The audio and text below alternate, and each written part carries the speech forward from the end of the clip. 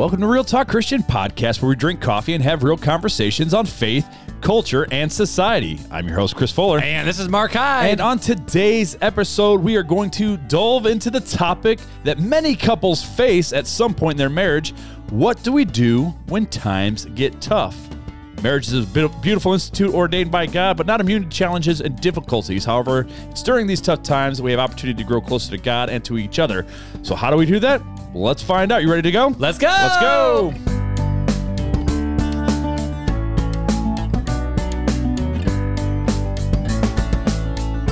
What's delve? Delve, like dive. Delve into it. I'm going to rat you out. You wrote the intro, so you wouldn't screw it up this time, didn't you? I screwed up. I've screwed up like the past 3 times I've done it. We're 2 for 2, though, guys. We're back on track. It ain't But happening you said today. delve, and I'm like, did you just screw up your own reading? Nope, it says it right there. Which, let's be honest, when we read the Bible, we mess it up sometimes because there's a lot of reading on this little screen. So it just has some issues. It's like, hang on. But I'm like, delve. What word? You delve into it. You dive into it. I'm diving in. I'm going Dive, deep. but you can look up the word delve. I'm going to look it up right now. I'm gonna look up. I'm gonna have you look it up on screen. On air. Definition of delve. Reach inside a receptacle and search for something. That's right. You're gonna reach down to the topic that many couples We're gonna dig. We're gonna dig into a topic. Okay, Yeah, I can we're see gonna that. delve into it. Delve. I'm diving, bro. I'm diving in. I'm just diving. Anyways, I don't know how to segue out of that, except I know? tried. I had a bunch of jokes lined up, and I'm like, nope, none of these are good ones. He said delve, and I'm like, I'm thrown off now. Completely thrown off. I don't know what else to say. Well, what do you say we jump into your little questionnaire, because it took a long time the last time we did this. So I say we throw it out there now, my good Just jump man. in, no banter. Well, it is going to be banter because you're That's going to answer true. it, and that's how it was last time. Again, if you're new to the podcast, we do this every time where we hang out and we chat because we are 2 bros in a basement hanging out. We want you to hang out with us for your morning talk show. or evening, or whenever. That was a talk show. really bad intro to say. Please stay and don't leave. Don't leave us now. Stay with. Don't leave. All right, so what's the game we're playing? So back in the day, we used to do a bunch of different games because, you know, the whole vision behind the podcast, we would jump in really, really fast. Hey, Mark, how you doing? Good. Hey, Flo, how you doing? We're doing real good. Hey, Okay, Grace today's Fairy. topic Hey, is- Hey, Grizzly Bear. Then we just jump right in. We're like, you know, we want people to get Hey to know us there. a little bit. If y'all hanging out with us, we want to get to know you guys because we were asking for you guys to let us know about you and emails and messages and whatnot. And now the Facebook Yeah, group. we made the Facebook group for And it. now it turned into this whole thing where sometimes we talk about just random crap or we talk about like nothing important. Or sometimes we talk about Bruno. Don't talk about Bruno. Oh, okay. Just don't talk about Bruno. You talk about... We don't talk about Bruno. I guess we are going to make. Have you seen the new Elemental movie yet? I have not. I have not. I'm actually kind of excited to see that one. But either way, so we've done so many different get-to-know-you type games. We've done Party Cues. What was Party Cues? It was like a random topic? Yeah, it's like randomness. And then we played the Would You Rathers. Oh, that was always fun. And then... Ooh, this or that? This we or did the that? This or that. Yep. Wasn't there another one that you brought out? Probably, but... We have not played Euchre yet, guys, and I really want to play Euchre. He's like, let's play Euchre on the podcast. Or we can play FIFA. I got FIFA right here. We could do some of that. But this I one got is Carcassonne. We can play this one is Carcassonne. probably the most. In my opinion, you have Carcassonne on your phone. Heck yeah, dude, bro. Can we play that like over like? Can I play you online? Yes, you can. Yes. How much fun money do I got, Beth? Do I got enough fun money? It's Fuller not that wasted much. all of his on home improvement, Dude, it How was much ridiculous. fun money do I got? Okay, wait. Let's stop. Pause. Pause. We're okay? bantering, y'all. Come on, Pause. Sabrina. You know you're here for it. Pause. Come on. So, I'm a little sour right now at Disney Plus. Your face just turned purple again on the screen. More than the ordinary reason of it being Disney and being so woke, but for the reason of for so long I have waited and saved my fun money so I could buy all the seasons of Home Improvement because I love Home Improvement. And I can testify. Bro's been saving. And so Bro's been saving. I've been saving, and so I finally had the He's money. been living and like Dave Ramsey, live like nobody else. So one day you can buy right. what nobody else wants. Apparently, Home Yeah, Improvement. all 8 seasons of Home Improvement. So I did it. I bought them all digital Home Improvement. What was the price tag on that? Fuller? It was not cheap. Not cheap. So I did it. And 3 weeks later, Disney goes, "Hey guys, look, we've just dropped all 8 seasons of Home Improvement. You can watch it for free with your Aren't we subscription." great? And I'm like, I kill you. So Fuller Straight up Ahmed the Dead Terrorist on So him. you pay for all of them and you own them outright. Yeah, and I can't take them back because it's digital. So I'm just... Moral of the sad. story is, guys, if you want to buy your favorite TV show, you probably should Google and say, is this coming to Disney Plus or Netflix or Yeah. Amazon or Hulu or Paramount? There's a lot of streaming services. I'm ashamed. There's a lot of streaming services. Anywho, yeah, Ton of so them. that's my little unpause. Now we can go back to the game. So one of the most terrifying games we've ever played is Ooh, Do yeah. You Know Me? Do you know me? And in order to do this, what there is I have 12 quizzes here. yeah. 12 quizzes. 15 questions. 15 questions per quiz. And you're supposed to go back and forth. Like your partner answers all these questions Not and then partner relationally, just like your co-host. we're talking about marriage. No, we partners, bro. It's a marriage podcast. Well, the idea we don't roll like that. You made Disney jokes Overly already. caffeinated. So yes, it is. I am. Yes, I'm drinking more coffee. I already have almost finished this cup before this episode aired too. But so the idea is the fact of you answer all these questions and then I have to answer and then put the answer that I think you put and see how well do I know my bro Fuller. That's right. And it is terrifying. Because if Yes. I fail this, You don't know how nerve-wracking it is until you're really until you're on the other side like of if the you're phone. just having fun with your spouse, like, oh, okay, but this is live on air for everybody. This is like This could be the end of our friendship. it could be an embarrassment, or it could be like I showed you. This could be a left side, Because, right side Twix situation. be Left honest, side podcast, right side podcast. The last time you did this, you got like an 87. I got like a 65. you flopped. I totally thought and that. the I felt answers I got terrible. wrong, I had reason why I was wrong. You're like, yeah, that's fair, but no.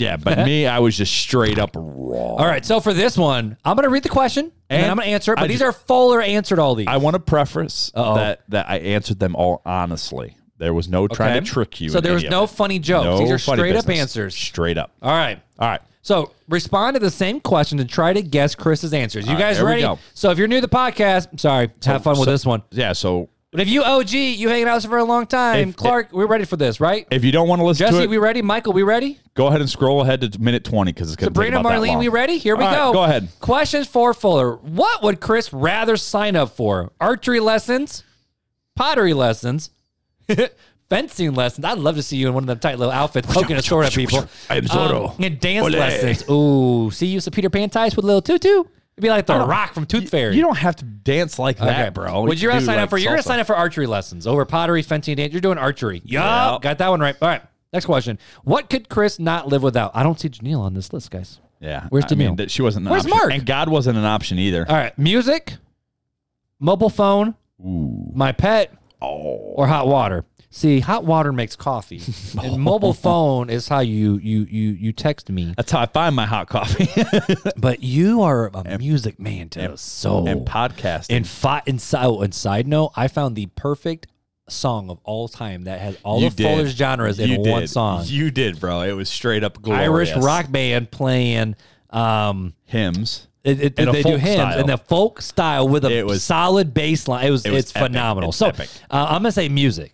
All You right. cannot live without music. You would be correct. Yes. Okay. 2 for 2. All right.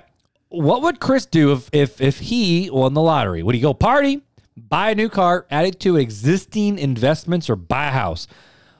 I don't know. But see, it's just hard because like you got a good house, you got some decent cars, you don't really party anymore because you'd rather just stay home and watch Home Improvement. So I'm gonna say add it to existing investments because you are a wise human who's trying to save for the future. Yes. Wise. 3 for 3, guys. How are you all doing? Okay, let's speed this up. What would Chris do if he was given 2 hours of free time? Yeah, that doesn't happen when you're a parent. You don't get 2 hours of free time. Would he sleep, do chores, go on social media, or play video games? I'm going to say sleep. Oh, but you like video games too. Sleep. We're going to go with sleep. Yes! Okay, 4 for 5. 4 for 5. What animal would Chris prefer as a pet? A dog, a cat, a snake, and a horse. I have learned in past episodes that you are actually a cat person, contrary to popular belief. So that's what I'm going with. There you go. Rawr. What is Chris's lifelong dream? To be rich and famous? Nope. To have kids? Well, I mean, you're on your way to 8. To travel the world or to own his own dream car? I would say his lifelong dream is to probably travel the world. I mean, 2 kids have kids, yes, but I'm going to say travel the world. Hey. Bro, were you cheating? Sorry, Piper, Janelle, and I said I Shiloh. You wasn't were not cheating. his lifelong dream. I wasn't cheating. Were you cheating looking over my shoulder while I was answering? Actually, no, I was bopping to the song we were playing. What would appeal to Chris the most? Money, family, stability, or adventure? Oh, appealed the most. Family, yes. Adventure, yes. I'm going to go with family. That seems like the right answer for this episode. There you go. Janelle, he chose you this time. If Chris could, what would they rather be? Hey, you're a they now. What would they rather be? Stronger? What doesn't kill you? Taller? I had another song in my head. Taller, stronger, taller, shorter, or slimmer? If Chris could be anything, you're already tall. You don't want to be short. Don't I? Crap. But I feel like if I say you'd want to be slimmer and you don't say that, am I body shaming you? I'm not really sure.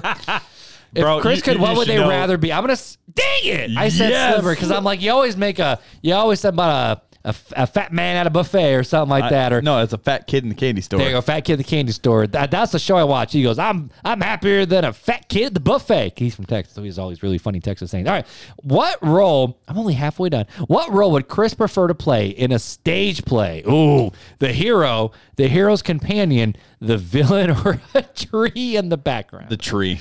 Now, what role? I would say, but you kind of have that Lil Jon to Robin Hood vibe anyways. Like you crush that role because you can be a goof. You don't have to be like a stable character. You can be the idiot. You could be the clown jester. You can do all these fun roles. So I think you're going to do that. The companion. The villain. I would love to play the villain.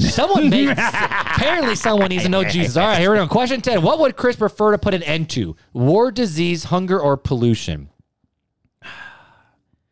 I think it's going to be a toss-up between war and disease because they both take lives and they're both terrible. I'm going to say you would rather put an end to... I'm just going to close my eyes and click. No, bro. Oh, I click disease. I'm a good Baptist. Nobody goes hungry. You'd rather put an end to hunger over disease or man. wars. Okay. Yeah. Hey, everybody got to eat. That's true. You can survive disease and Fat war, man but in a you candy store. you can't survive starvation. That's true. What activity does Chris like doing the most? Puzzles, video games, watching TV, yes, exercising. We're going to say out of all of these. Ooh, but doesn't Janelle love puzzles too? Beth loves puzzles, and I think Janelle loves puzzles too. What would you rather doing the most, though? Watching TV. I don't think video games or exercise. It's going to be puzzle or TV, but I'm going to go with TV because that just makes the most sense because you just bought all of Home Improvement.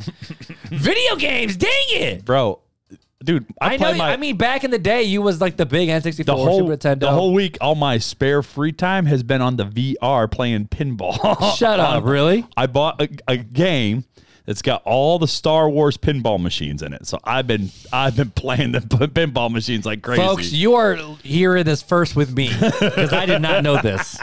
I did not know this. I can't let all my secrets go. And I thought you actually work when you at work. Well, no, this is VR. It's at home. Oh, you're the Oculus. Wait, so you're like going ding ding ding ding ding Yeah, like with a headset on? I got that on. You got I'm looking triggers? around. Oh yeah, You got man. Heck yeah, triggers? bro. Come on now. Oh my goodness. What is Chris's favorite thing to watch on TV? Sports, news and documentaries, cooking and gardening, or reality TV? Sister Wives is some reality trash TV, which the new season's coming out. Not cooking and gardening.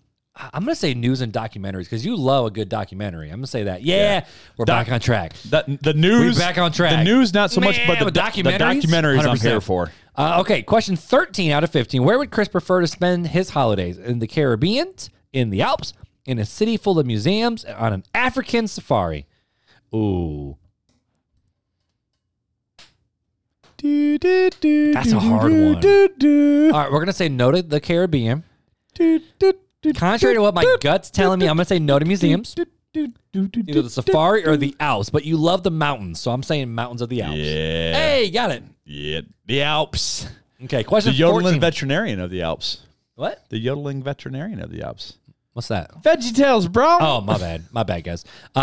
If I'm boring you right now, I apologize. What is Chris's favorite mode of transport? Is it a train, a boat, train, plane, or automobiles? That's a fun movie. Trains, or automobiles? A train, a boat, a car, or a plane? What's your favorite train? I think Whimsical Fuller would enjoy a train ride. Because that'd be fun, like going through like the mountains or whatever through the Alps. But you're a boat man. You don't have your boat anymore, though, do you? No. You sold your boat? I'm going to say boat because you a boat man. Plane, dang it. Dude, I'm an aircraft mechanic. I love planes. That's true, but you also that's true. Okay. I love Back in the day, you planes. were an airplane mechanic. I love planes. I'd go to plane show. I still like to go to plane you go to the air shows. show like an Elkhart? I would like to. I haven't taken the kids yet, but one of these days I'd like to get back out to it and all the fly-ins and everything. I love planes. What kind of question is this one for the last question? I know, right? On a scale of 1 to 4, 1 being the smartest and 4 being an idiot, how smart does Chris think he is? Oh, I read that because wrong. here. I read it the other way around. So and 4 answered is the okay. okay. We'll adjust it. 4 is the smartest. 1's the least That's smart. the way I read it. Yeah, Because here's the thing: if I put 1, because we were bopping That to means- music and I wasn't paying attention. but to the see, picture. this reflects more on me than you. Because if I'd put mine down, my answer would be like, oh, so they say this is a reflection upon me more than you. Because if know. I say 1, I think you're an idiot. At least I'm gonna get to see how you actually rank me. All right, here's the deal. Here's the he's deal. like, I'm putting 4 just so I don't have to tell the truth. Right. No, don't do that. Is lying ever wrong? Not in this scenario. I think God will Listen, forgive my lie. Listen, This if is the same type of lie. if you put 4 as Rahab Wait, and hang the on. spies. Here's this is the same here's level. the thing. Same level of lie. It's a double-edged sword because if you put 4 after that speech, now I know you're just doing it to be kind, and I know you think I'm a 1. Yep. But this lie goes right in the same vein as Rahab at Jericho. Listen, there's no getting out of I'm it. trying to save my life. You're not because This is for self-preservation. because it's gonna. Hurt I don't want you. to. I don't want to see Jesus right now. I don't want to. I mean, well, oh shoot, I do want to see Jesus, but I don't. You know what I'm saying? My gospel We voice got you. is coming We out, got so you. I'm gonna go back. All right, so I would not say knowing you. One You're being not the gonna say dumbest. the smartest. You're not gonna say you're the dumbest. You're somewhere in the middle, but you're leaning towards the smart side. So I'm saying 3. 2. Yeah. You on the dumb side? I'm on the dumber side. I Oh think man. personally, that's just my opinion. But why? What But makes you think you're on the dumber side? I appreciate you, bro. I put a 3. You did. I would have no for myself. I would put a 3. Oh, really? Yeah. Yeah, I'm pretty dang smart. For you? Yeah, I'd put. I'm not a 4. I'd put a 3 or 4 I for ain't you. no Beth Schneider. I would put like a 3.5 for you. Oh, thank you. I think there's some, but I don't think because you're not a 4 no, because you don't because have. I'm a 3. 3 being 2. I knew it was coming. You beat me too. No, but what I was gonna say is you have the capability of being a 4. You just are still learning your craft a little bit. You got a few more years to go. What are you talking about? A few more gray hairs, you'll be a 4. I'm not sure what to do with that information. So here we go. You were good, man. Here are the results of this quiz. Wait, hang on. You're a 3 on your way to a 4. That's how way I'm going to phrase it. You're a 3 on your way to a 4, in my opinion. Thank you. Of you. I appreciate that. Ooh, a little worse than last time, I got buddy. a 76. Which That's a passing grade, though. Is it? It is. Is 76 a C? Yeah, I think 72 is a. Is it 72 is a D or 75 is a D? It doesn't Something sound like really bad, but I don't know. I didn't really that. He's like, I didn't get none of that. go in down school. to that level too much. He's like, if it wasn't an A, it was. A I did not do grade. well in government econ because econ, dude, you know what econ class in high school what we learned about? Stuff that doesn't even exist anymore. Because our teacher had these books from way back in the day. He's like, oh, we're just going to do the book and have the quizzes. And he would teach us, oh, well, we don't do it that way anymore. So I'm like, so I'm being tested on crap that don't even exist? This is stupid. Yeah. So I Anyways, didn't do well hey, on that. good job, Anyway, you passed. I got a 76 on my quiz before. So let us know if you did better than me in the Facebook group on how well you did. So moving on, you ain't drinking coffee this episode because you don't want to have a panic attack. Well, I drank it before. That's so true. I've had a cup and a half, and if I drink any more I than that, I'll saved have a a panic sip attack. so that way I could say on air I am drinking the coffee blend from Toccoa, from that local little coffee shop here in Mishawaka. What's it called again? Heritage Meeting House. Heritage Meeting House, right over there by like Big Panda and all that. Or is it more like by? Yeah, kind of, sort of. Or is it a little farther down? It's by- right by- where by the Mickey old. D's? It's where. Yeah. Well, no, it's before Mickey D's. No, you're right. It's right near Big Panda-ish. Like right off Grape and McKinley. People don't give a rip anymore. But Yeah, anyways. so I'm drinking the coffee we've been drinking for a little bit, but I got my bubbly. And so according to Janelle, No, this no, is it's Bellevia. Bellevue bold. So this Bold. isn't just like a fart. Pineapple strawberry. Normally I joke that it's like, oh, look like, you know, sparkling water with flavors is like the flavor farted in the water. Apparently this is bold. This is like an extra one. It's like 2 farts in there. It's like But according to Janelle, this is her favorite. it is her favorite. So I'm drinking Janelle's It is favorite good. in honor of Janelle because we're talking about marriage episodes. it is good, but it's not my favorite. I'm bringing your spouse into this. Pineapple and strawberry. And it's not bad, Janelle. And I don't like pineapple things very often. This is not bad. But he doesn't think it's the best. And that's how I feel. It's good, but it's not the best. But I also am not a big fan of strawberry bubbly and strawberry LaCroix either. I am, but You know? I am. You love that Waterloo. That Waterloo lemon lime, bubbly. and I typically don't like lemon lime, but that's my It jam hits. right now. So That hits. So I'm drinking coffee, guys. I am saying true to the brain. If Fuller just doesn't want to have a heart attack. So pretty much, I don't want to die. but we got our bubblies, we got our water, we got a review to read. a 4-star review, not Which a 5-star. hey, which It's I'm a thankful for. 4. That's an honest Thank review. Thank you. Do you want me to read this one since you have a lot of reading to do here in a second? Yes, sir. I could probably leave and come back and you'll still be reading the whole show notes. But so this one was left back on March 10th from J Moon 111. J Moon 111. Yo, what's up, J Moon? And he or she, I don't want to J-Moon. get in trouble. So They. no. Jamoon says, great podcast. Love listening to these guys. Really great way to get my morning started. Well, Jamoon 111, hit us up at the email, realtalkchristianpodcast@gmail.com, and we will get a mini swag bag in the mail to you. Kind of stat. Maybe not like super stat, but like kind of stat. Usually I get them out usually Janelle gets them out within like 2 weeks. That's true. That's pretty It's good usually stat. like a 2 week before we get them shipped, and then it's like 3 to 5 days. Wow, depending on where you're at. You didn't write that. You didn't write that thought down in your what's show, gonna did happen? you there, Hoss? You know what's going to happen there, big guy?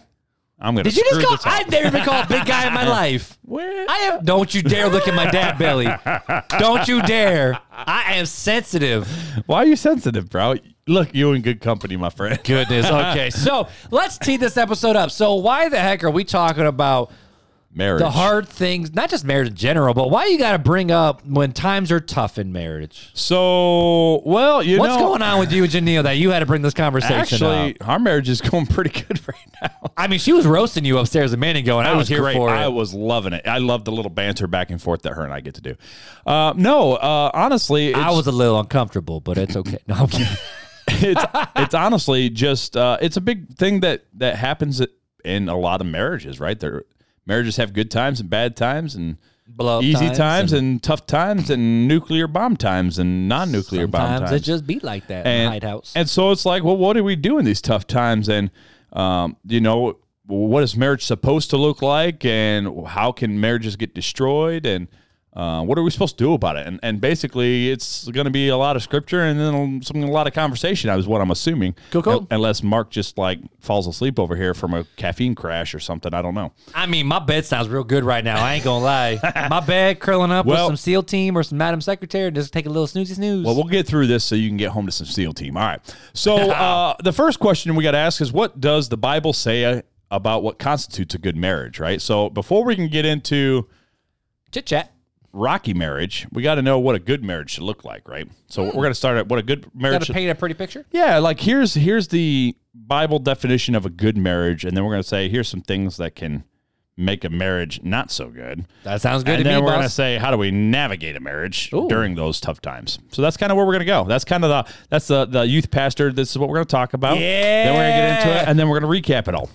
He's learning, guys. He's learning. All right, fellas. So what does I the can do it. Bible say about a good marriage? The Bible says the first thing is the couple helps one another, right? Genesis chapter Chapter 2, verse 18 and verses 21 through 25 says, Then the Lord God said, It is not good for man to be alone.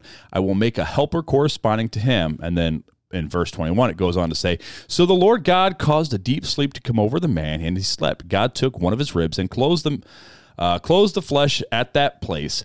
Then the Lord made the rib he had taken from the man into a woman and brought her to the man. And the man said, This one at last, because before this he was talking about how he didn't have anybody, is bone of my bone and flesh of my flesh. This one will be called woman, for she was taken from man. This is why a man leaves his father and mother and bonds with his wife, and they become one flesh. Both the man and his wife were naked, yet felt no shame. So, first off, right, it's not good for him to be alone, so God made him a helpmate. That's point number one, that we are supposed to help each other in marriage. It is not good that we should go through, or at least Adam should go through life alone. There's this aspect of marriage is supposed to be about being helpers to each other in the things that we do in the life that we live. Yeah, and not to go too far off, but No, I remember go for it, bro. This is what it's about. Brandon Soche, Pastor Brando brought this up, but I'm like, oh, I'll read into this a little bit more. But when you read about the idea of helpmate, it's almost like you have, for a tent, you have two stakes, right?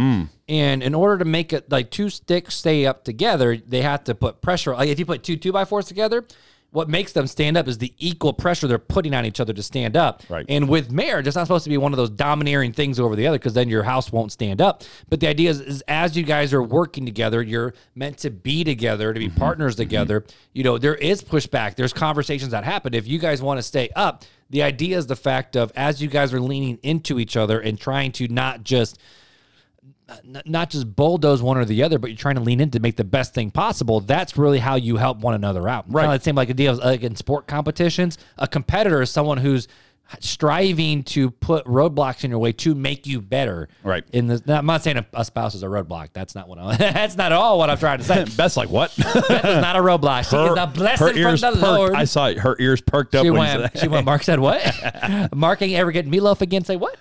She just paused the podcast, walked downstairs to your office, and slapped you upside the back of the head. And you're like, what the heck was that You're for? never getting meatloaf again.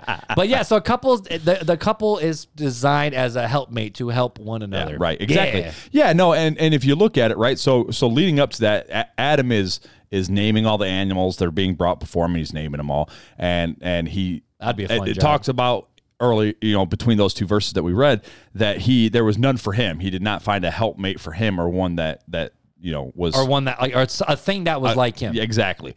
And so and prior to that, that's definitely when a tiger does not look like a human. And like I said, in verse 18, we see that the Lord God said it was not good for man to be alone. I will make a helper corresponding to him. This is all in the account of day 6, right? Yep. So, and then Adam said, "At last, bone of my bone, flesh of my flesh." And then right after this, God tells him to go and basically have dominion.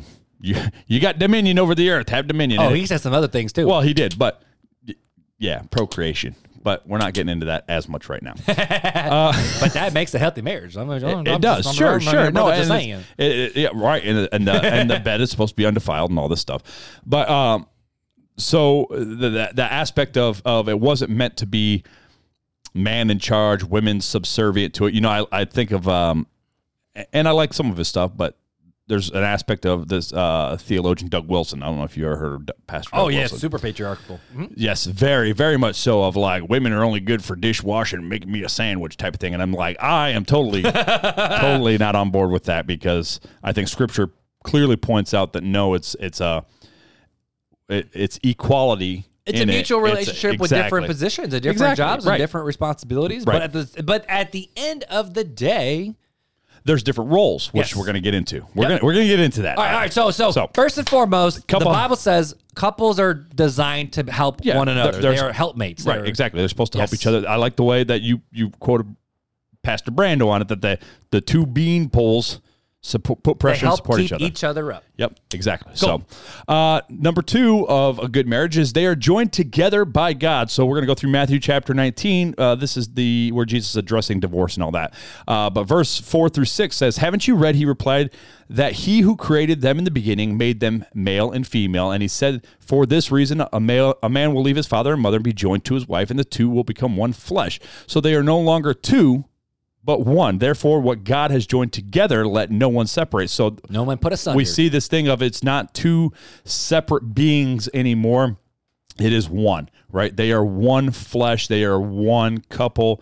God has joined them together. It's like a fusion, right? Yeah. And you can't unfuse without doing severe damage what has been fused together. And Jesus leans back into creation, and basically it's like, this is the way God made it. Yeah, right, exactly. Like, God is made for partners together as one. Right. So I think of as a team. I think of Fireproof. You ever see that Kendrick movie, Fireproof? Long time ago. So they took the salt and pepper shaker and they super glued it together and stuck it together, and they said, "Now pull it apart." And he went to go pull it apart, and he goes, "Without breaking it." And you can't, because they've been literally physically joined together. And if you rip them apart, you're going to do serious damage to one or the other, or to both. And this is the concept of what Jesus is talking to, that what God has joined together, let no man separate, because in that separation, there's messiness. there's a lot of messiness, and there's going to be lots of damage, which is why God has told us not to do this. So, yeah, I feel this one, y'all. We'll just leave that there. I feel this one. So what God has joined together, we are joined together by God. That's point number 2. Point number 3, God has defined roles for both husband and wife. Love should always be at the center of the good marriage. Because I added that last little line in there because people think of roles and they're like, oh, here we go, patriarchal. And I want to say, no, love should always be at the center. And I'll get into that after we read these couple of scriptures of what I mean by all that. So Ephesians chapter 5, verses 22 through 32 says, wives, submit to your husband as to the Lord, because the husband is the head of the wife, as Christ is the head of the church. I'm going to pause you until I get through these 3 scriptures, and then we're going to come back because there's a lot to unpack here. Sounds good, boss. I'll drink my bubbly. He is the Savior of the body. Now, as the church submits to Christ, so also wives are to submit their husbands to their husbands in everything. Husbands, love your wives, just as Christ Plural loved. husbands love plural, like Not like husband, not sister-wife situation. Love your wives. Yeah. Husband, love your wife. No, there's definitely plural and plural. Just as Christ loved the church and gave himself for her to make her holy, cleansing her with the washing of water by the word. He did this to present the church to himself in splendor, without spot or wrinkle or anything like that, but holy and blameless. In the same way, husbands are to love their wives as their own bodies. He who loves his wife loves himself. For no one ever hates his own flesh, but provides and cares for it, just as Christ does for the church, since we are all members of his body. For this reason, Here we go. See a theme going on here? For this reason, a man will leave his father and mother and be joined to his wife, and the two will become one flesh. This mystery is profound, but I am talking about Christ and the church. To sum up, each of you is to love his wife as himself, and the wife is to respect her husband. Colossians chapter 3, verse 18 through 19. Wives, submit yourself to your husband as is fitting in the Lord. Husbands, love your wives and don't be bitter towards them. 1 Peter chapter 3, verses 1 through 7. In the same way, wives, submit yourself to your own husbands, so that even if some disobey the word, they may be won over with a word without a word by the way their wives live, when they observe your pure, reverent lives. Don't let your beauty consist of outward things like elaborate hairstyles and wearing gold jewelry or fine clothes, but rather what is inside the heart, the imperishable quality of gentle and quiet spirit, which is of great worth in God's sight. For in the past, the holy women put their hope in God, also adorn themselves in this way, submitting to their own husbands, just as Sarah obeyed Abraham, calling him Lord. You have become her children when you do this, or do what is good, and do not fear any intimidation. That's a long passage, and people are going, you're losing me. And then it goes, husbands. Beth, you should call me Lord now. No. No. Husbands, in the same way, live with your wives in an understanding way as the weaker partner, weaker not meaning in stature, strength. We'll get into that. Showing them honor as co-heirs. Co-heirs is a big word there. Co-heirs of the grace of life, so that your prayers will not be hindered. All right, so let's unpack a lot of this, right? Unpack it, boo-boo. So we know from the patriarchal theology, I'll call it, of when they look at roles in that theology, they see man as head, which means he is king. Top dog. He is God in his home, which he's the patriarch. I've heard this term used, I am a God in my house. I've heard that term used. Really? Oh, 100%. I don't know if I want to stand next to that person. And the woman serves me and does my bidding, and the children serve me and my wife and do our bidding. But really, it's doing what the is husband this, shiny, thing. happy people? That's what it sounds like, right? The Duggar family. Right. 100%. So that is not what we're talking about here, right? And here's why I say that, right? So it says, wives, submit to your husbands. We'll go back to Ephesians 5. Wives, submit to your husbands as to the Lord, because the husband is the head of the wife, as Christ is the head of the church. But how did Christ come? He humbled himself, found himself in the form of man, and basically died. But what did Christ say at the Last Supper to his disciples when he was washing their feet? In the same way, go out and serve. Like in the same way that Even is as that I what you're talking about? yeah, even even as I served you, go out and serve. Right, exactly. So what did Christ do? He did the nastiest, dirtiest job in the culture in order to love the people. He served there. the best. He served the best. He loved the best. He did the crappiest things to those whom he loved. He died for those whom he loved. He suffered punishment for those who he loved that he didn't deserve. And you know what's so kind of funny when you think through that? You know, I mean, this idea has been coming up a lot more lately, so it's not like a new thought. But Jesus even washed Judas's feet, Right. Well, not only that, knowing what was about to go down. think about it this way. Right? Did Jesus wash Judas's feet? Well, you would have had to. Well, there was a time. I'm trying to think when Judas walked out and then the feet. Like if it was the feet and then the food. I thought it was the feet and the food, but I think I so. might be wrong. But I think you're right. But here's the other great thing, right? Those who were persecuting Christ and hung him on a cross, what was the prayer that he said? Father, forgive them. Father, forgive them. Father, forgive them, for they don't know. They're doing him harm, and he's asking for forgiveness on their behalf, right? Yeah. Christ clearly states that one of them will betray him. But then he goes, so he says, one of y'all going to betray me. And I'm going to wash your feet But first. then I'm going to wash your feet anyway. Right. And by the way, and that was a symbol to the disciples to see, y'all see what just went down. So Y'all got to go do that too. And here's the thing, right? In that culture, Dang. that was the worst job. That's the lowest servant in the house. That's his job. And he could not, and this is the thing wild about washing feet. When I went to this on the podcast of the person who did the feet washing had to be a slave or a servant, and it could not be a Jewish. Right. It had to be a Gentile. It was so servant. bad. That's why Peter was so standoffish. The Jews were above washing people's feet, y'all. Well, that's why Peter was so standoffish of, no, Lord, you shouldn't be washing my feet. And he's like, no, I'm going to do this for you. He's like, well, then wash my whole body. Right. Which is It's a like, little dude, weird. Like, bro, just go away. Calm down, Peter. That's Peter was on the same caffeine that I am right now. So but this is where I said there's defined roles, but the roles are that the husband is the head of the house, right? Yep.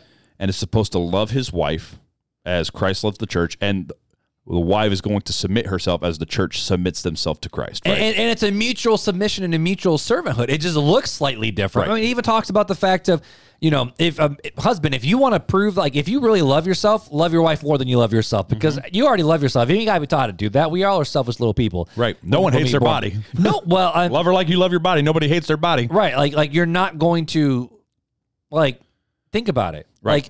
Like we are so selfish that we're never going to deny ourselves certain things. I mean, yes, there's times and there's seasons, whatever. I get that, but more the fact that if you truly do want to love yourself, go love your spouse. And the other thing too, like in Colossians where it says, don't be bitter towards them. Like, don't do it in such a way where, you know, like, oh, karma's going to get you the butt, or like, you do this, and since I did this for you, and I know you and I talked about this, the idea of okay, so why'd you do that for me? Like, that should never be part of the conversation. But the fact of you shouldn't be doing things out of spite. Like, you know, Beth was telling me of one marriage couple where she's like, I don't know how they're still married, but they like do things to screw the other person over. Like just bring home puppies or do this or that. Just, it's weird. It's wild. It's like, that's not what it's supposed to be about. If I want to do what's best for my wife, that is submitting myself and serving her in such a way where I expect nothing out of it, and it may suck in the No offense, Beth. I'm just saying what it is watching people's feet. And it could suck in the process. Right. But if I'm called to love my wife like Jesus loves the church, that means you got to do the grind. You got to do the work. You got to put in the effort to do it. You got to protect, love, and serve. And then on the flip side, though, with marriage, it's mutual. You know, it's the fact of if marriage ain't no 50-50. It's 100%, 100%. Here's what happens, right? If we follow this formula we just talked about, and this is only a snapshot of all the scriptures that are in about marriage and how we should treat each other. And this has nothing to do with just relationships in general. No, yeah. And so you got all that. We talked about that a few episodes ago. But what happens here is when you have this formula, I call it the God formula because it's from God. Okay. The God formula. When you have the God formula in a marriage, it's easy and natural for a wife to submit, and it's easy and natural for a husband to love and to treat his wife like Christ treats the church, because it's the way it's supposed to be. It's the way we're the needs created. of the wife too. Well, and that's what I'm saying. Submission is saying, hey, you're the head, you're responsible, I'm going to follow your lead. And when a husband is doing what he's supposed to do and being loving and serving, there's trust built there. And the wife can submit herself and trust. Now, there's a time, and this is why I brought the 1 Peter aspect into it, chapter 3, where it talks about even if some disobey the word, right? Talking about husbands, even wives, submit yourself to your own husbands, even if some disobey the word. They may be won without a word by the way the wives live. So your actions matter in a marriage. If you are sitting back and going, well, he's not doing his part, so I'm not going to do my part. Well, you're going to have a really crappy marriage because nobody's And that's where I think a lot of marriages have issues with the fact of, well, if he ain't doing this, or, well, man, she ain't doing none of this no more. Like I've heard of so many, I mean, it's going to sound really bad, but I've heard so many guys, Christian, not Christian, where it's, the whole idea of, oh, well, she doesn't do this, she's unkind, she ain't putting out, she ain't doing all these things, so why the heck would I want to go be kind to her? Right. Because you're her husband, you fool. Yeah, exactly. And when I read these verses, 1 Peter 3, 1-7, I read that wives are responsible for their own actions. But then when I also read at the end of verse 7, where it's like, husbands, live with your wife and understand it's a fact of, it has nothing to do with what they do. It has everything to do with what you are called to do, because you are responsible for how you live your life. Right. Now, everyone else has to give account for how they live. Right. But, going into this, it's the fact of there has to be personal responsibility in a marriage to make sure you do what you got to do. Now, I mean, I do want to say you could be the most kind, loving, gracious wife ever and end up being with an abusive husband. That's not what this is talking about. No. But it's more the fact of our jobs as spouse is to go 100% all the time. Right. And it's the way I was taught it's supposed to be not an outserve people, but if you're constantly thinking, how can I serve them? How can I serve them? How can I serve them? How can I serve them? You're going to find a beautiful marriage because you're loving one another the way they need to be loved. And not only that, but if you bring all the scriptures in about the one another's, right? Love one another even as Christ loves the you. church. And it goes through all these one another's and serve one another and treat each other kind, be compassionate, be loving, watch out for each other. All these things, comfort each other, edify each other. I mean, there's towards another. There's like, constantly one another. All these one another's are how we're supposed to treat people. Mm-hmm. And then there's these that specifically speak to marriage. So we should be doing all the one another's and this stuff, right? So right. it's like a layer upon layer upon layer upon layer. And what you see in this perfected state of marriage is you see a beautiful picture of how God intends for us to be with him as the church under him. And it's beautiful. It's a beautiful picture. But then the question then becomes is, when does the breakdown in this plan happen? So what can lead to the unhappy marriage? Because we can talk about all the ideas of, hey, this is what God wants for marriage. And it's like, cool. Well, I ain't in that. Yeah, we had to. I'm just saying. I'm saying from the podcaster perspective, right? Hi, Beth, I love you. We got you. But be careful. No, we had to see this beautiful picture of what marriage should look like. That's a beautiful picture. This is what it should be. This is the pinnacle of every Christian, and I'm going to say Christian, non-abusive. Marriage should be striving for. Yep. Right? Should be striving for. That sounds good. It sounds peaceful, don't it? Sounds peaceful with some meatloaf on the side. It sounds like a lot of meatloaf And some tacos. Ooh, yeah. I had a taco bowl tonight before I came. There you go. We're gonna have steak tomorrow night. What are some things that can lead to an unhappy marriage? And I want to go through. So this is going to be a two-parter, by the way. Are we gonna make the two-part episode? Yeah. So we're gonna go through this unhappy marriage point by point. We're gonna talk about it, right? Are we gonna read all of them and then go into them? No, we're gonna do one. We're gonna name the unhappy marriage one by one. That's terrible. And then we're gonna take a break. I feel about that. And then we're gonna take a break for a week. And we're going to jump back into navigating through these difficulties. Okay. How's that sound? That sounds good to me. All right. Y'all might not like it, but that sounds good to me. I like to leave Joe on a cliffhanger. All right, let's do it. Joe, you probably got a happy marriage, so you're good right now, but yeah. Anyways, so what can lead to an unhappy marriage? I got 11 points here, right? All right, let's do it. And the number 11's pretty much the pinnacle. Okay. 1, lack of commitment to the marriage. So what do I mean? Somebody forgot their vows. What do I mean about lack of commitment? This can come in a wide variety of issues, and we're going to actually touch on this several times throughout this list. But a lack of commitment could be like, yo, I married you and I thought I was happy, but I ain't in love with you anymore because I don't have this feeling, and I'm not feeling it. I'm not feeling it anymore. It's a lack of commitment to the marriage. Whereas, hey, when I said till death do us part, that was a commitment. I meant till death do us part. That's the commitment that I'm making to you.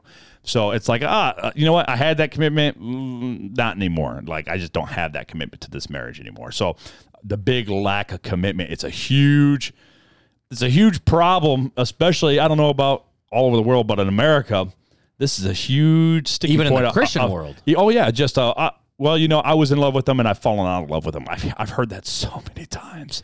So I've fallen out of love. Or it's not that. I mean, it's not the same person I married 20 years ago. Right. Well, no, duh, Sherlock. We're all allowed to evolve a little bit. And the thing that people, You don't think the same when you're 20 as you do when you're 40. No, but the thing that people need to look like, especially in an unhappy marriage, right? When you're saying that and you're begrudgingly, yeah, they're not the same person. It's like, well, are you the same person?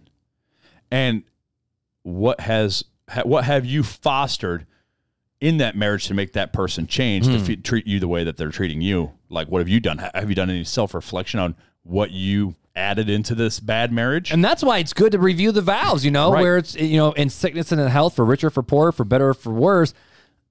Till death do you part. That literally is what that means. Right. And some people is like, The for good and better, the bad. for better, for worse, for bored, or for not. Like, no, there's, even where it talks about in the Bible, I mean, they're coming from a guy who's gone through a divorce, right? The Bible even says divorce was never the plan. No. Divorce is not the plan. Why did it say it? It was permitted to Moses because of the hardness of your heart. Hardness of your heart. So it's because of our hearts that there's even divorce. Now, again, granted, you can only control you. You can't control the other person. And so that's there is some awkwardness in there. But that's what it's saying, though, right? The hardness Right. of, even if you have the good heart, it's the hardness of that person's heart for whatever reason, the lack of commitment or the other 10 things that we got going on. But, it's a hardness towards the marriage vow. That's what it is. And honestly, and that's the thing, is commitments are not easy. Sometimes it's painful to keep a commitment. And that's why we're trying to teach our kids this right now. I know you are too.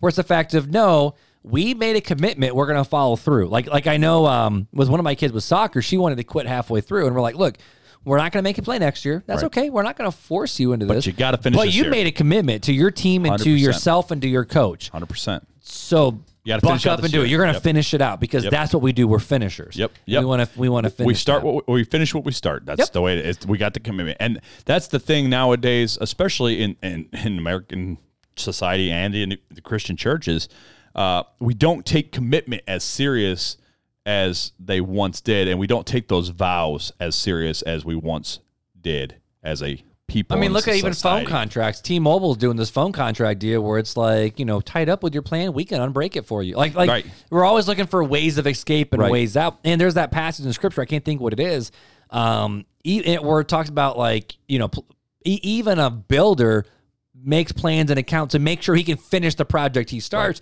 Right. And there is a level of that with marriage, of you do before you get married. And my brother Chris, he was engaged. He actually broke off with his fiance pretty much the same month that I found out about the affair and the blow up. And I'm like, wow, sorry, Mom. All of us kids, we just went like, sorry, Mom.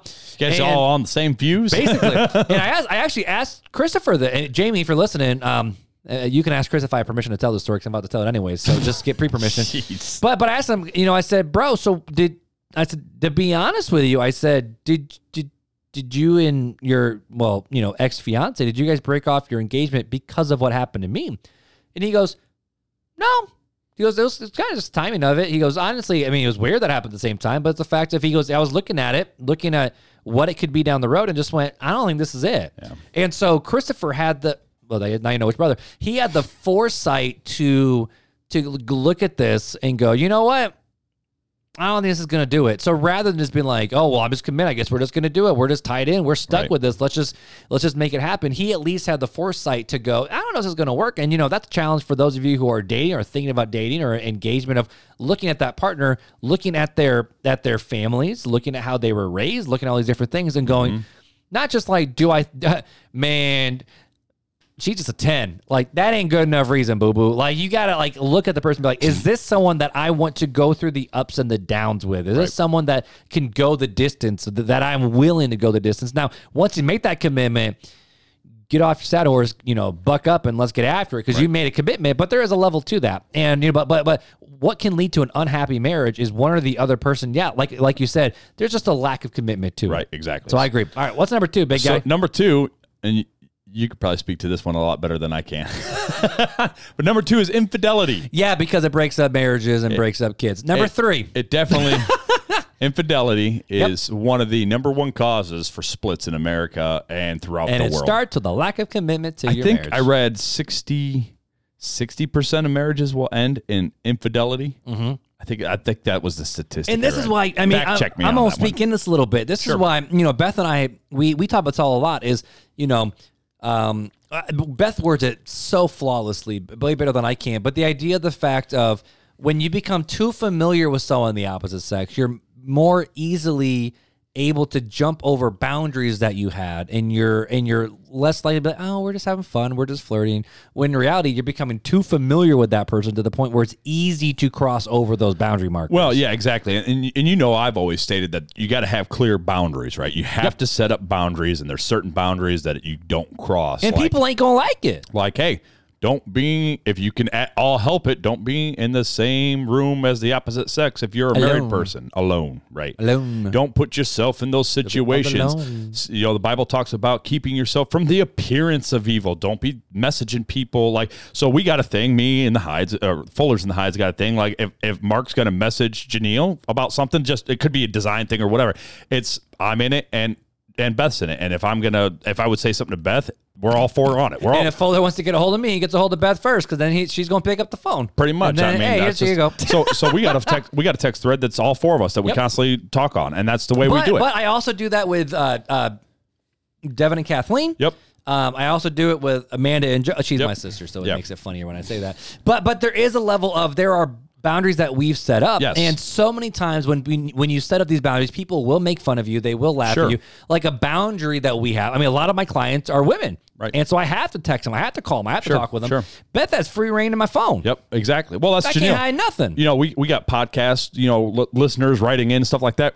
Janelle has free access to my phone. Yep. At any time, she can pick up my phone and look at it. And you know what? I'm not ashamed of what she'll see. Not a bit. And the nice thing with Beth is she can say, like, you know what? This one looks a little, like, no boundary has been crossed, but looks a little. This is the way this could be perceived. I know the appearance of evil thing. Yeah, and Beth will say, I know what you're trying to communicate, but you got to be careful in wording it this way. You should maybe you can word it this way next time. It's like, oh, thank you, boo boo. There's a lot of I've times. been saying boo boo a lot this episode. I apologize. There's a lot of times I hand my phone to Janelle, or I'll read it. I say, hey, this is how I'm going to respond. How does this sound? Does it sound good? Before I even send it, because I don't want the appearance of evil. I want to stay. If here's the line, I want to stay as far away from that line as I can, so that I'm not accused, one, and ruin my testimony and my witness, or that I don't fall into that temptation. Like, those are the two things. You got to keep the boundaries. You stay away from the boundaries. But infidelity starts in the heart. It starts with the lack of commitment to the marriage. Yep. A lot of it goes back to that. So what can lead to an unhappy marriage? One's a lack of commitment. Two, obviously, is affairs, infidelity. Right. Anything along that line. Yep. And there's also what we call, have you heard of this new idea? I don't want to go too fast, but have you heard this idea? I think it's called like soft cheating or something like that. Explain it to me. I may know about it, but it may not be the term that I recognize. Kind of the idea of like, you ain't talking to somebody, but you checking out their Insta is pretty good, and you're going into this, and you're. So that's where it starts. I mean, it's and then like there's also emotional affairs. There's physical affairs. Well, there's it's like these different things. It's like Chris Kripe said. The time to if the chocolate cake is a sin, the time to walk away from that sin, you might turn your head and notice and go, "Oh, chocolate cake." Oh, turn your head away and walk away right then and there. But if you can start going, oh, chocolate cake. Oh, wait, it looks like writing. Let me get a little closer, see what it says. Oh, well, it says have. Oh, let me get a little closer. Oh, yeah, curiosity kills the cat and kills Mark. 100%. So infidelity, lack of communication, number one. Number two, infidelity. Number three. Not lack of communication, lack of commitment. That's what I meant. Thank you. We're going to get into communication later on. Number three, constant conflict. Okay. So this is like the fighting all the time. Now, but here's my question, though, is what can lead to, because I feel like anything can lead to conflict. Like, I mean, anything from people who are dealing with, like I know people who have gotten into accidents and just the pain, and that causes a conflict. Kids can cause conflict. Money. Choices, money. Yeah, right. Anything, work. Anything can cause conflict. Sure. Do you put mayo or butter on the outside when you do a grilled cheese? That can cause conflict too. This is in America. It leads to a lot of unhappy marriages. They just there's constant conflict. So the thing that I have found, I shouldn't go through the navigating, but we'll get into it. You got to know when to pick your battles. When to hold them and when to fold them? I was going to say that. I'm so glad you said it, not me. I got you. You got to know when to hold them, know when to fold them. Who even? This sounds Kenny really Rogers. bad. Okay. Know when to walk away and know when to run. I'm like, I know the lick, but I don't know who sings Anyways, it. so yeah, you got to know. Look, if toilet paper's on one way, the roll's on one way to the other. I'm just going to show you. Matter. I'm just going to show you the pattern and be like, you're wrong, and then walk away. No, not really. But no, it's knowing what is worth fighting over and what isn't. What's a preference and what's an issue, and learning to distinguish between the two. And, I remember, so one piece of advice that I got is, there is the conversation around in the Bible talking about the fact of don't let the sun go down on your anger. But sometimes the conflict could be so bad that it's not a bad idea to just say, all right, we're going to cool off. Or just say, hey, we're going to revisit this. We need to revisit this. And so this is that Beth is really good at. Is we're having a conversation and be like, all right, now's not the time. We're going to revisit this when I'm in a better spot, when you're in a better spot, is now a good time to talk about it. And so rather than say, I can't believe it, you're just like your mother, and you're going boom, boom, boom, boom, boom. Sometimes we need to take the humble pill and take a step back and be like, and asking like, you good? You okay? Rather than fighting. And people on their, their personalities can react a little bit differently. Well, and I think it falls into that same line and concept of the scripture that talks about, to not withhold yourself sexually from each other, except for in a time of prayer and fasting for a season. And this I would say, constitutes along the same line that if you're going to pause a conflict, right? You got to revisit it. You should set a time limit to at least get back together to say, hey, can we talk about this now? Say, all right, hey, we can't talk about this now. Can we talk about it tomorrow? Or let's revisit it tomorrow, see if we're in a better spot. And not that you have to visit it, but at least keep it going to where you're constantly putting a date to where you're going to visit, go, are we going to deal with this? No? Okay. Here's what we're going to try to get but to deal with then, next. Leaning into it, there's also the level of marriage of we each are responsible for ourselves. That's when you need to revisit that. Be like, am I in the wrong? Right. No. Yeah. And totally. why do I feel like I'm right? Yeah, but and that's what you should be doing when you're not in the midst of the conflict is what I'm saying. But you need to set a time limit to revisit the conflict. Otherwise, you might just sweep it under the rug and never come back and deal with the issue. Which then can lead to bitterness, infidelity, and a lack of commitment. And exactly. Hi, Beth. Yeah, exactly. So, all right.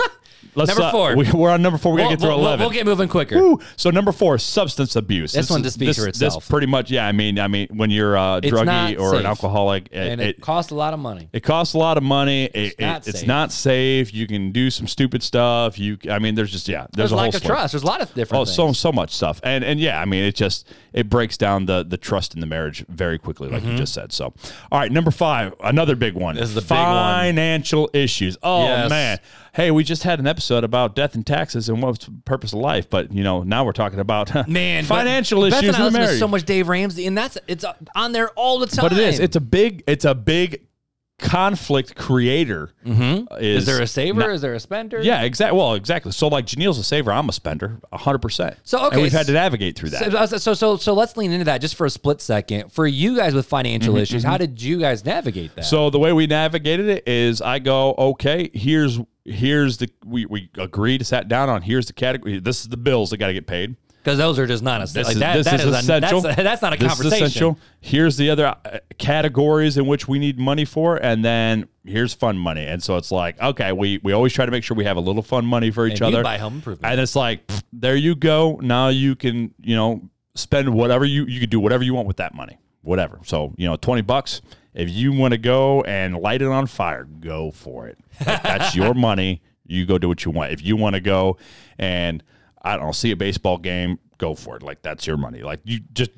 But it's about fighting to get on, not fighting in a bad way, fighting in a good way to fight for to be on the same page. It's finding and working through to find a common goal in your finances and making sure both parties understand the finances and are both aware of the finances. Like, so if I said, Janelle, you have all the money, or you're going to take care of the budget, and I'm never going to look at the budget, I'm just going to trust you, and she breaks the trust, that's a big deal. Or if I do the same and I say, I'm going to control the budget. And that happens in a lot of marriages. So, like, what we do is Janelle loves spreadsheets, so I let her do her spreadsheets, and then every page, understand it, man. Every paycheck, she does the spreadsheet, and she hands me the spreadsheet, and I look it over, and I say yay or nay. Like, yep, it looks good, or nope, we need to move this here and this here and this here and this here. That's the way our marriage works, and that's what works best for us, and we stick to that budget. That's what works best for us. And Beth and I am a big picture person, and she's a nitty-gritty person. Yeah. And so we don't do it like what you do. For me, it's more of I'll have these big ideas that we'll kick around, and Beth is kind of Beth is the backstop. To be honest with you, she's like,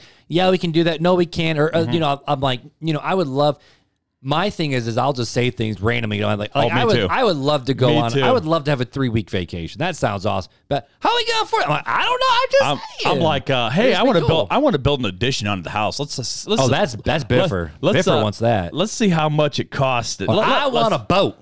Yeah, I don't want a boat. I want to move up. Like I want to increase the square footage and. And you're kicking the tires, you have some fun with it. Yeah, I might call somebody, get a quote, come out here, see what it costs. But with financial issues, man, we were listening. It goes back to Dave Ramsey. We were listening to a call, and this guy was like, "Yeah, I just found out my fiance is $19,000 worth of credit card debt." Dad, ready for this? She didn't know about her mom screwed her over, put a name on her credit card, and just screwed her over. But there's also things where, like my mom with my stepdad, he hid all of his debt from her. Wow. And so that was bad. Yeah, so again, it breaks trust. School loans. Yep. I know my sister and her ex had to deal with that. And so there's a lot of money can cause so many unforeseen issues. But 100%. If you're on the same page, it can really help. Open, honest, work through it together. And here's my honest advice. One checking account. You can have 100%. Different ones, or both people have access to it. Not, this is my money. This is your money. So one person, one bank account. When Janelle and I got engaged, we combined our accounts. When we got engaged, because we made the commitment, and we're like, no, this is going on. We didn't get engaged not to get married. We're getting married. So we got engaged. We combined our accounts. Oh, and you were engaged, and that's the way it's been ever since. We have done the finances together. That's the way it is. You got a tattoo when y'all was dating? Dude. Y'all always been like... Look, there is no lack of commitment to my marriage. Dang, there is not. All right, so far we've talked about lack of commitment, infidelity affairs, constant conflict, substance abuse, alcohol, drugs, whatever. It can even be a Dr. Pepper addiction. Sure. Sorry, Beth. That was not a slam. That's just what came out. My bad. But I do know people... It could be a meatloaf problem. But I do... I don't see no problem, but honestly, I do know guys who have drank so much Mountain Dew, it actually became a financial burden for them. Right. But which then leads into financial issues. Sure. So what's number 6? Number 6, we're halfway through now. Which I think is one of the biggest ones. Unrealistic expectations. Or unrealistic, or not just unrealistic, but unrealistic and unspoken expectations. Ooh, that's I'm going to lean in unspoken. I like that, the unspoken part. Because I'm expecting you 100%. To do this, but I never verbalize it. How are you supposed to know? Now, I'm mad at you for not meeting my expectations. Right. It was realistic, 100%. But you didn't know. And that gets into the communication aspect of it. You got to have good, open communication, but the expectations have to be reasonable, right? I can't say, or I can't have Janelle tell me. I'm not even gonna say. I'm gonna have Janelle tell me, I want you to look like Chris Hemsworth, which she wouldn't because she doesn't like Chris Hemsworth. But, I mean, your boy think that'd be pretty tight. But she, I want these big rippling muscles, which she doesn't. But I want all this, and these are the, you want me to love you. This is what I need to do, or you need to do for me, and that would be an unrealistic expectation because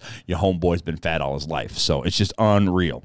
Or like Mark, if Beth said to you, Mark, unless we own 6 Teslas, there's no commitment or love for you. You ain't, candy shop is closed. Which, side note, have you seen a lot of the TikTok, like, woke girls? They want a dude with, like, he's got, like, 6 figures and all this. Gold digger? Yeah, basically. Yeah. But that is a real thing. Right. It'd be the same, like, on Beth to me saying, okay, I want you to have your business, run a full-time job, take care of all the kids, do all the things, and I'm just going to go hang out with people. But you got to take care of all the kids, everything. It's I can't do that. It could also lead to unrealistic expectations, even emotionally, right? Of like, hey, I've read all these, I got this expectations from reading all these fantasy novels, and we call them smuts. Yeah, called smut. I expect you to come riding on a horse and sweep me off my feet and say how much you love me and write poetry for me. Like that's just for me, your boy here. That's unrealistic expectation. Not that I don't try to be romantic, but I am not naturally. I'm not naturally either. good. But if we're supposed to love our wives, we got to 100%. Got to meet them where they're at. And I will do my best. But to say that you want me to be this. You want me to be, Robert Hemingway is not going to happen. I'm just not that linguistic about it. And what might be a fair thing to do is if you're newlyweds, like I'm thinking of some people in our group who are newlyweds, who are just getting in the game, or who are dating, engaged, or honestly, long time married too. I don't think it's a bad idea to say, okay, all cards on the table. We throw in no shade. We ain't hating. What are expectations that you, because there's also expectations based on home life. Like I could look at 100%. Beth and say, well, my mom did all this, so I'm like, and that's not me saying I expect you to do it. It's like that's just what I know. Sure. And Beth going, Nope. no, like, Nope. because that's not me. Yeah. So I do think it's fair to say, okay, so if you lay it on the table, like, these are just expectations I have, and then you have to say, be willing to say, okay, I am choosing not to have these anymore because of just the nature of the beast. It should be working together through something like that, right? As a couple. And then there's compromise in that. Heck yeah. Like if I'm a big gamer and Beth's like, I expect you to never game again. I'm not a gamer, but she said, I expect you never to game again. I'd be like, maybe the compromise is you game once a week.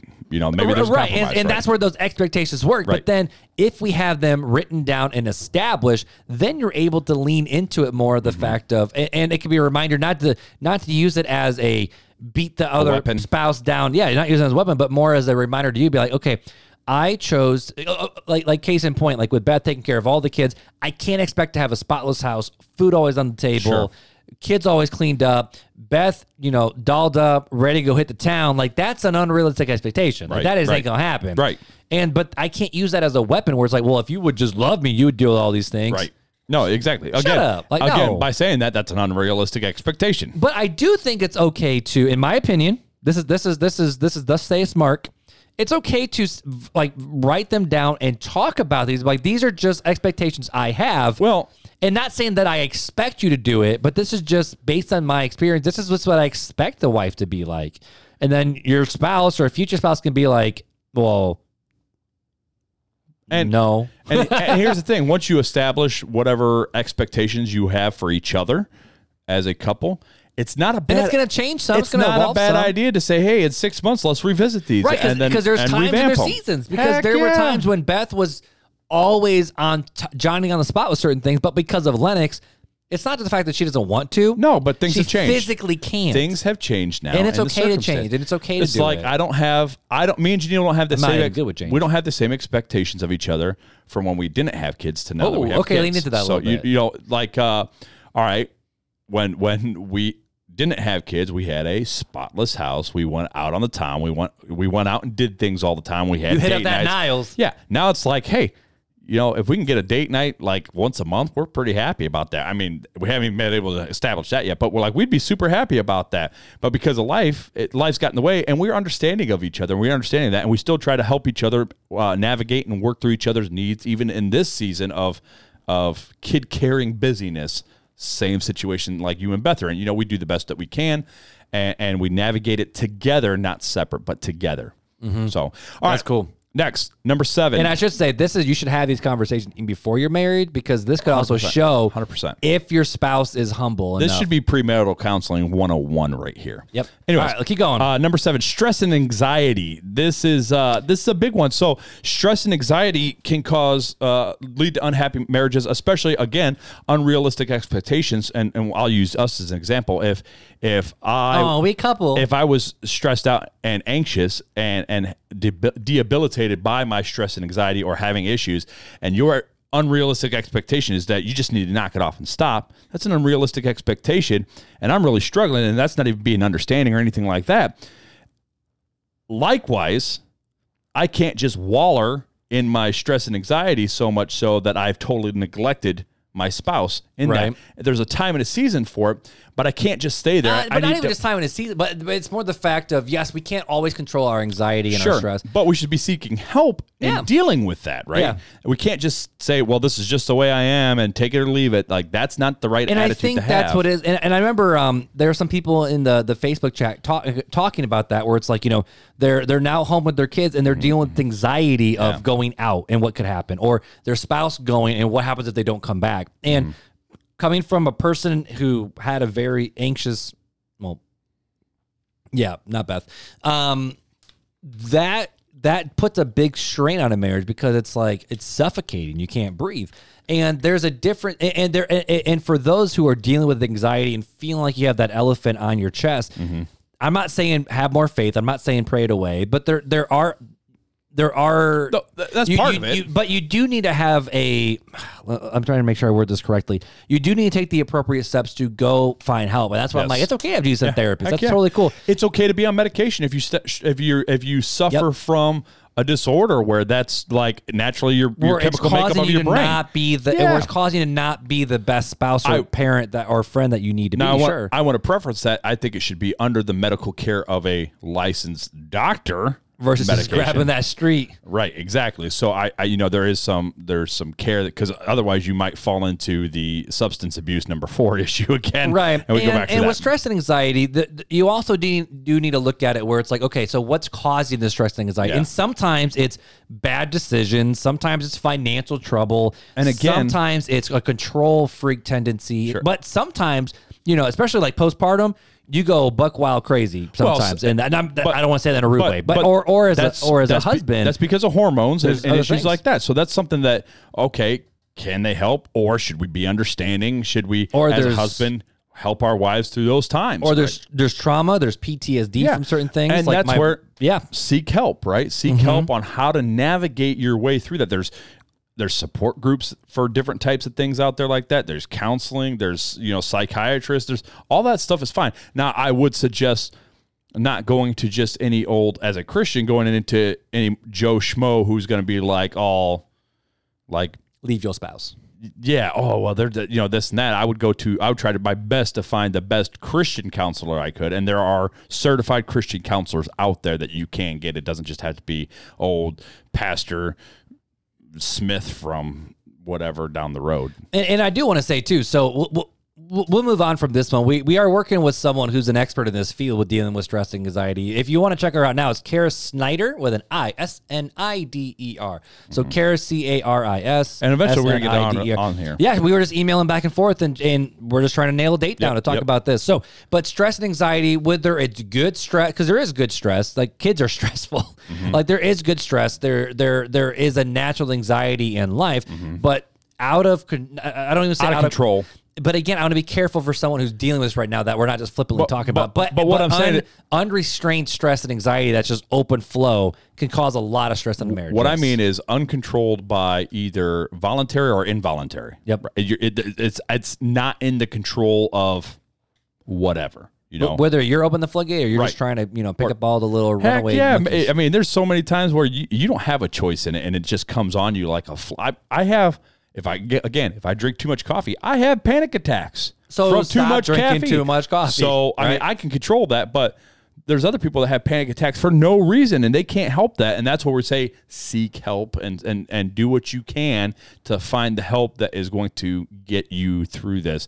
And hopefully you got a spouse that is understanding and going to stand by you and help you through this situation. Because they have a commitment to the marriage. There it is. All right. So number 8, man, we are going long on this one too. So let's do these last couple pretty quick. So busyness. This one's pretty straightforward. If you are too busy where you can't work on the relationship, you can't be there. You can't have a relationship with your spouse if you don't spend any time with your spouse, if you're always too busy to spend good quality time with your spouse. And again, there's sprint seasons if you're trying to knock out debt, if you're trying to finish school. There's times where you got you got too many kids. You got all these kids around here. What are you talking about? Yeah, so many kids that keeps you busy. It's naturally busy. It's not a bad thing, but busyness can hurt marriages. So you got to make sure you carve out time for good quality time. And your spouse. And this is the hard part is by me, and this is where you have to learn is be okay saying no. I'm learning this because I've had a handful of people reach out to me on Instagram. Hey, can you just talk on the phone? And I'm like, if I say yes to you, I'm saying no to the only time I have with Beth. 100%. So no. And this is why a lot of times on the podcast, like emails, texts, Facebook, it just doesn't always happen. I don't respond a lot anymore because this is my time when I got with my wife or my kids and my wife. And by you saying yes to everyone else, you're saying no to your spouse. So don't take offense if we don't respond to you. Just understand that. Just go in the Facebook group and other people will talk to you and too. We're not married, but yeah, go to the Facebook group. All right, number 9, lacking grace for each other. This kind of goes along with what we've been saying. This one a lot. This is not being understanding. This is not showing if somebody's struggling with something, showing compassion and care. And I would all say that. This is also the idea of and this is what I struggle with is keeping a ledger of the rights and the wrongs because love keeps no records of right and wrong. And if you're keeping records of wrongs, that's not showing grace. That's not showing mercy. That's not showing forgiveness. That's not loving your spouse the way you want to be loved. Right. Not even involving the fact the way Jesus loved the church in that. So, but yeah, a lack of grace for one another and knowing that we're humans. Yeah, that's a good one. All right, number 10, lack of sexual passion or AKA the goodies. Wow, you did the sound effect. Terrible. So, but this is a big killer, right? A honeymoon phase Well, typically there's other issues from this list that have caused there to be the lack of number 10, the sexual side of the marriage. The bed has been defiled by one other thing, whether it's infidelity, constant conflict, or substance abuse, whatever, busyness, whatever. Yeah. So you got to make time. You know, the Bible physically, connect emotionally. Yeah, exactly. And you can't expect your spouse, even though Scripture says don't withhold yourself, right? And there's a reason why, because it can lead to temptation. But it doesn't mean that it should always be without consent. It should always be consensual. Always be consensual. Listen to the words coming out of my mouth. I would think of the tea reference. Someone can't say yes or no to tea if so they don't want to say yes it's got to be mutual, consensual sexual encounters, right? And the Bible talks about that. The fact of don't forsake the assembly of one another. Well, but that's not what I was talking about. It was, but the Apostle Paul was talking about the fact of the only reason why couples shouldn't be knocking boots is because you're dedicating yourself to prayer, but don't go too long because the devil will tempt you and lead you out, lead you astray. Will get screwed up. I think it Judges where there's Judges, and I forget which chapter, but there's this scuffle where it talks about this guy, and I forget his name, but he overpowers a woman and rapes her, right? So that is non-consensual, and that can happen in marriages and does happen in marriages, which leads into what we're going to talk about in number 11 a little bit.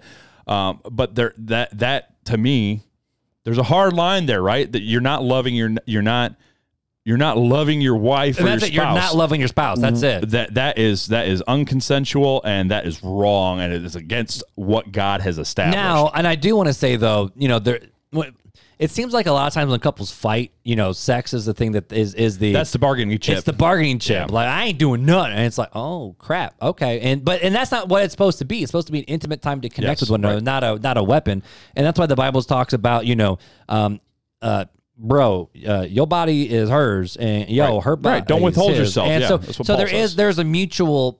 There's supposed to be a mutual in there, but if you're striving for that connection, the physical connection can lead to emotional connection, and then emotional connection can lead to physical connection too. And your spiritual connection could lead to your physical connection. I've heard of that happening with. I knew a pastor that said, when the more me and my wife prayed and studied Scripture, the more they prayed and read Scripture together, the more I was attracted to my wife, and the more we connected, and the more that happened. So, anyways, number 11. So hard not make. I'm moving on to number 11. So, number 11, the final one, and then we'll end it, I guess. Yeah, we'll end it. So, number 11, physical abuse.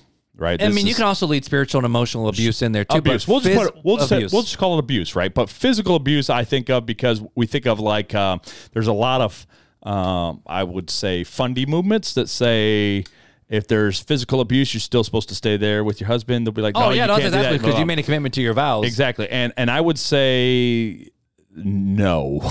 I would say get to a safe space. Go find someplace. Get to a safe space. Now, I'm of the big mindset of, man, I would love to leave room for reconciliation, but reconciliation doesn't always happen. But, this is the thing where, and this is where the awkwardness of legality, this is where I had to step into with my divorce, it's not just a mutual thing. There's legal implications and everything. Mm-hmm. And so I remember when my mom was going through her divorce with my stepdad, and I mean, I'm trying to be very kind in what I say, but I don't have a lot of kind words to say because facts are facts. But in order to make sure that my mom literally protected herself, she had to file for a legal separation in all of these things, and before the divorce was even finalized, because there's a level of and I've heard of this where the husband is abusive to the wife, and then the wife flees, and because she flees and doesn't do anything, he can screw up her credit, her life, take out credit cards, screw up her social security. I mean, literally, he's like, okay, if I can't physically touch you, I'm gonna destroy your entire life. And so there is a level of, you can file for legal separation, so that way you're safe in a lot of other regards in terms of trying to move on in the future. But I've always told my teenagers this, where I'm like, if you're ever in a spot where you physically feel unsafe, whether it's a boyfriend or a girlfriend or fiance or spouse, my door is always open.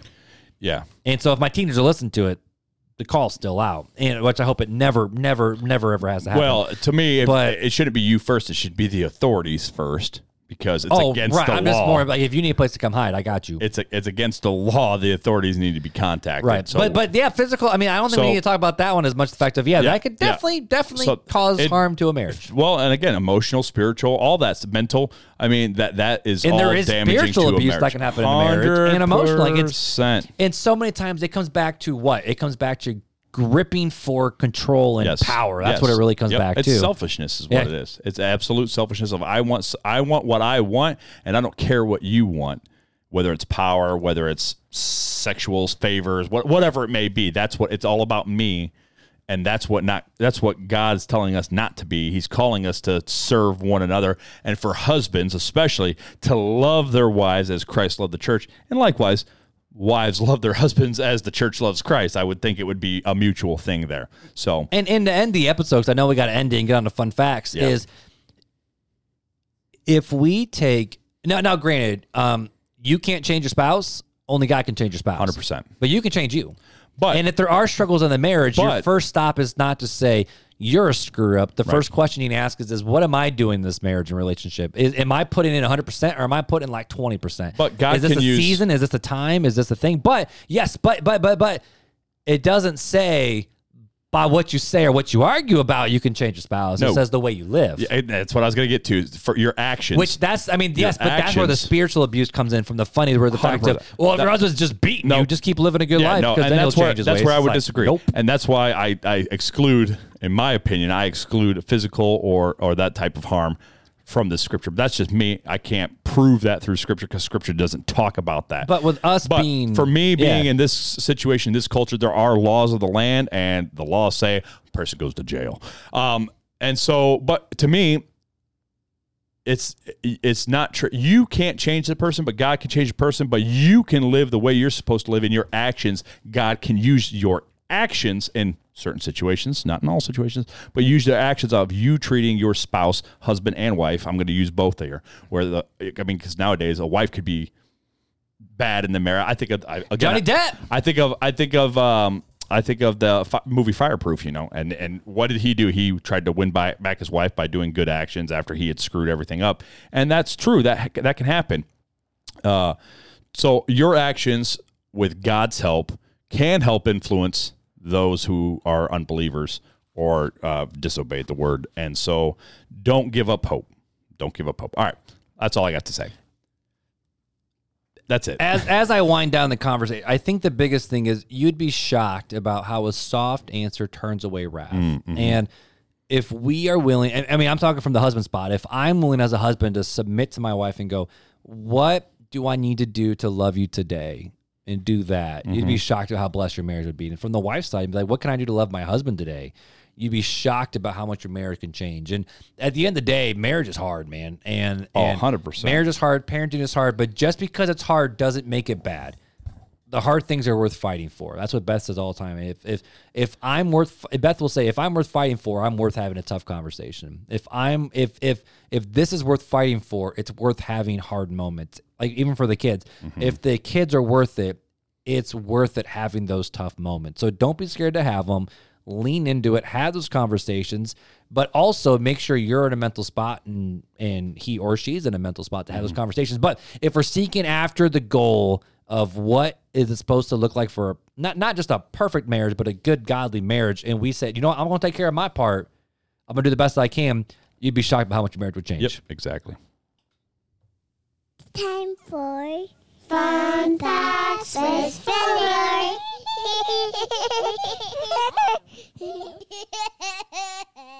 Well, my dude, so we are almost at an hour and a half episode again, and we still got a part 2 to do. It might be a part 3 at the pace we're moving. My goodness, we've never done a part 3. My stinking good. We've been doing a whole series up in here. But let's send these married people on their way, my dude. They don't need to stay here any longer. Right. So what's the fun fact you got for us today? Well, last week we talked about not having a Mario fun fact, so I brought a Mario fun fact for you right now. So Mario was named after a real estate developer in Washington. Wait, but wasn't Mario like Nintendo like a Japanese thing? Hang on. So yes, really, in 1981, Nintendo was renting out a warehouse in Tukwila, Washington, to use as their American headquarters.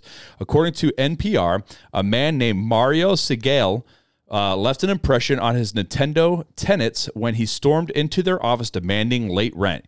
Even Segel's predilection for overalls and short statures seemed to have influenced Mario's design through the years. Segel passed away in 2018, but he's left an everlasting impression on Nintendo, embodied by the gaming company's mascot. So there's your fun fact about So Mario. the sweet, innocent, kicking Bowser's butt Mario Was the real estate that came yelling, I want my late... Oh, no, wait. Oh, it's me. I want my late rent. That's really funny. I mean, hopefully with how much money they make off Mario, bro, hopefully bro got his payment I was back. gonna say, That's what I'm saying. Hopefully he got his aid from all this. I'm sure he had some back payment fees in there. Get it in there. Well, hey, guys, we don't want to keep you any longer. So just like always, we are thankful that you joined us here on RTC. Connect with us over on Facebook, Instagram, YouTube. Text us at 574-400-5352. Email RealTalkersPodcast@gmail.com. Is there anything else these people need to know before we go, Fuller? No, we love you. We love you. We're just going to do it like that? Let's just end it Dang, like that. I love it. Well, hey, again, we love you guys. So until next time. Take it easy.